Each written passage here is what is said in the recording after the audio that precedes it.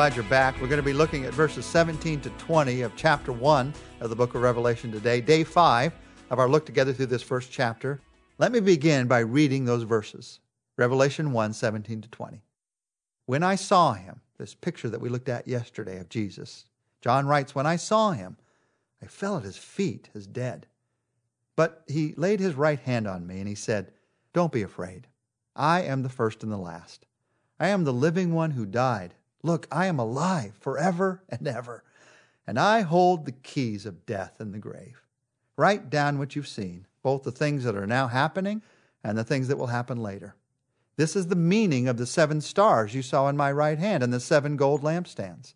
The 7 stars are the angels of the 7 churches, and the 7 lampstands are the 7 churches. Here we see in verse 17, John's first reaction to seeing this picture, this reality of who Jesus is. He fell down as if dead. The truth is, I cannot, you cannot, no human being can stand in light of the true holiness of God. Even a glimpse of the holiness of God causes us to fall to our knees. The Bible tells us if we saw the true holiness of God, we would die. That's how great God's holiness is. John falls to his knees. And then you and I, at the beginning of this book that's going to be so filled with things that would cause us to want to fall to our knees and say, it's maybe too great for me. It's maybe too much for me. Look at Jesus' encouragement. Don't miss this encouragement at the beginning of the book. When you look at your life and you see how unholy you are in light of the true holiness of God, this is what he says to you. When you look at this book of Revelation and you see how great this truth is in light of the ordinariness of your everyday life, this is what God says to you. Number 1, he says, get your eyes off yourself. And number 2, he says, get your eyes on Jesus. Get your eyes off yourself. Jesus says, don't be afraid. Don't be afraid. If I read the book of Revelation and it causes fear, I'm missing Jesus' message. Jesus said at the very beginning, don't be afraid. The whole book is written to calm my fear, not to create fear in my life. Now, I understand the strange pictures. Some of us, we run away with those and it creates fear. That's not the message of this book. And every time you find your mind going in that direction as we study this book, remember these words of Jesus. Don't be afraid. Don't be afraid. Get your eyes off of yourself. And how do you do that? The only way I know to do that is to get my eyes on Jesus. Someone who is so far above who I am, so much greater than who we are. Get your eyes on Jesus.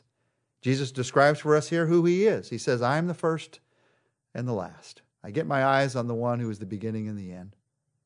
Jesus says, get your eyes on me. I'm the living one who died. Well, John knew that. He'd been with him as the living one. He'd walked with him for 3 years of ministry. He'd been there at the cross. He saw him die. But then these incredible words. Jesus stands before John, an old man now, at a point where he wonders if his life is over and maybe all that's left is maybe he gets to go to heaven and be with Jesus. And maybe he's got some doubts.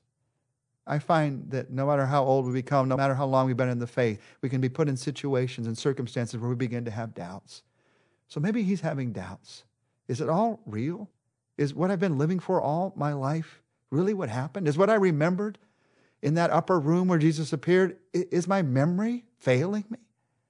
And here on this island, on Patmos, Jesus stands before John and says, look, I'm alive forever and ever.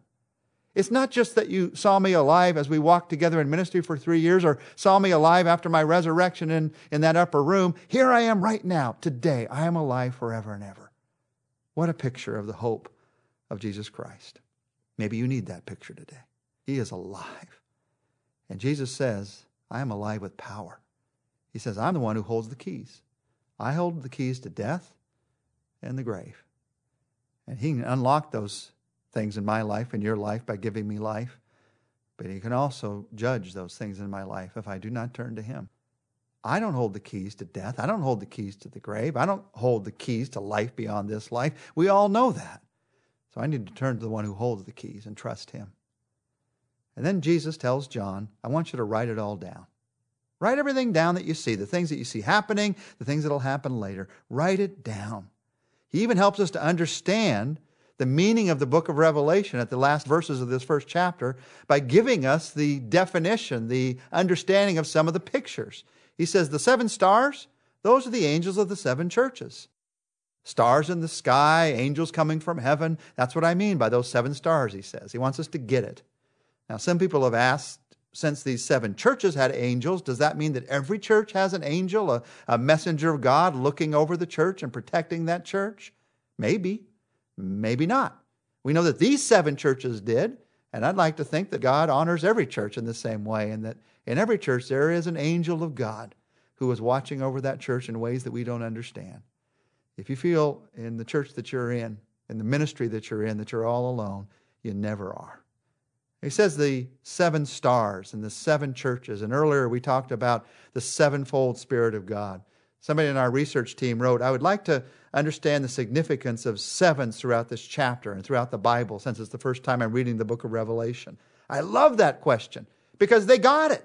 They're reading the chapter for the first time and they see, wow, there are a lot of 7s here. They picked up on that. Now, why are there a lot of 7s? Because 7 is a picture of perfection.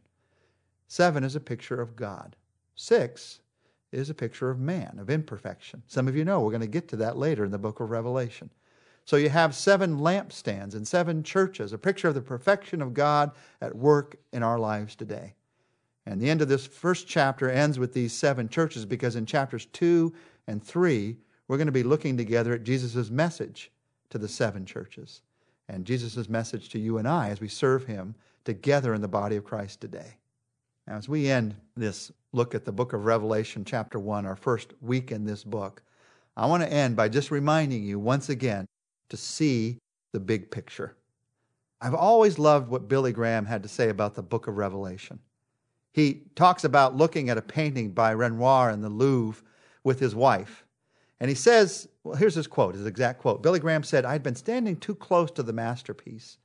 And each individual detail, each patch of color, each brush stroke kept me from seeing the effect of the canvas as a whole. I was bogged down in the details. But when I stepped back across the hall, the mystery suddenly disappeared and the beautiful image composed by the artist was clearly visible. And then here's what Billy Graham wrote. For too long, I suspect, too many of us have examined the book of Revelation in the same manner. We have turned that great masterpiece into a series of images and brushstrokes, and we've tried to outguess each other at the modern meaning of every star, dragon, and number. As a result, we've lost the grand design of the prophet's mission, and we may have also missed the urgency of his warnings. I've always liked that quote from Billy Graham because it helps us to see the big picture of the book of Revelation. See the big picture of what God's doing. And as we walk into the study of this book together, recognize the purpose of the book of Revelation.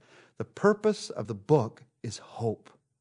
If you read or study prophecy and you don't see the hope that's offered to believers, you're not reading it right. I have met too many people in my days who, because of what somebody has told them about the book of Revelation, or some Hollywood movie that's been made about the book of Revelation, or some movie or story that even we as believers have made about the book of Revelation. It's been all about trying to scare people, frighten people into having faith. Fear is not the motivation for faith. The book begins by Jesus saying, don't be afraid. Hope. The kind of hope that only God can offer. That is the motivation for genuine faith, for the genuine kind of eternity that God has for you. So as we end this look at the first week, the first chapter of the book of Revelation, let's end by thanking God for our hope. Our Father, we thank you for the hope of our salvation. We thank you for the hope of eternal life. We thank you for the hope of being with you forever and ever, rejoicing in who you are with all believers of all ages. And we thank you for the hope that's revealed in our lives today. That even in our problems we can have hope because we know that you're growing us. That even when we look at the evil and the difficulties in this world, we can have hope because we know that you have a plan that is better than that. And that, Lord, even when we look inside of ourselves and we are desperate for change, we can have hope because we know that Jesus Christ is in us by our faith in him and that you're at work. Thank you for the hope that is ours because of Jesus Christ. In your name we praise you. Amen. And we'll see you next week as we begin our look together at Jesus' messages to the 7 churches.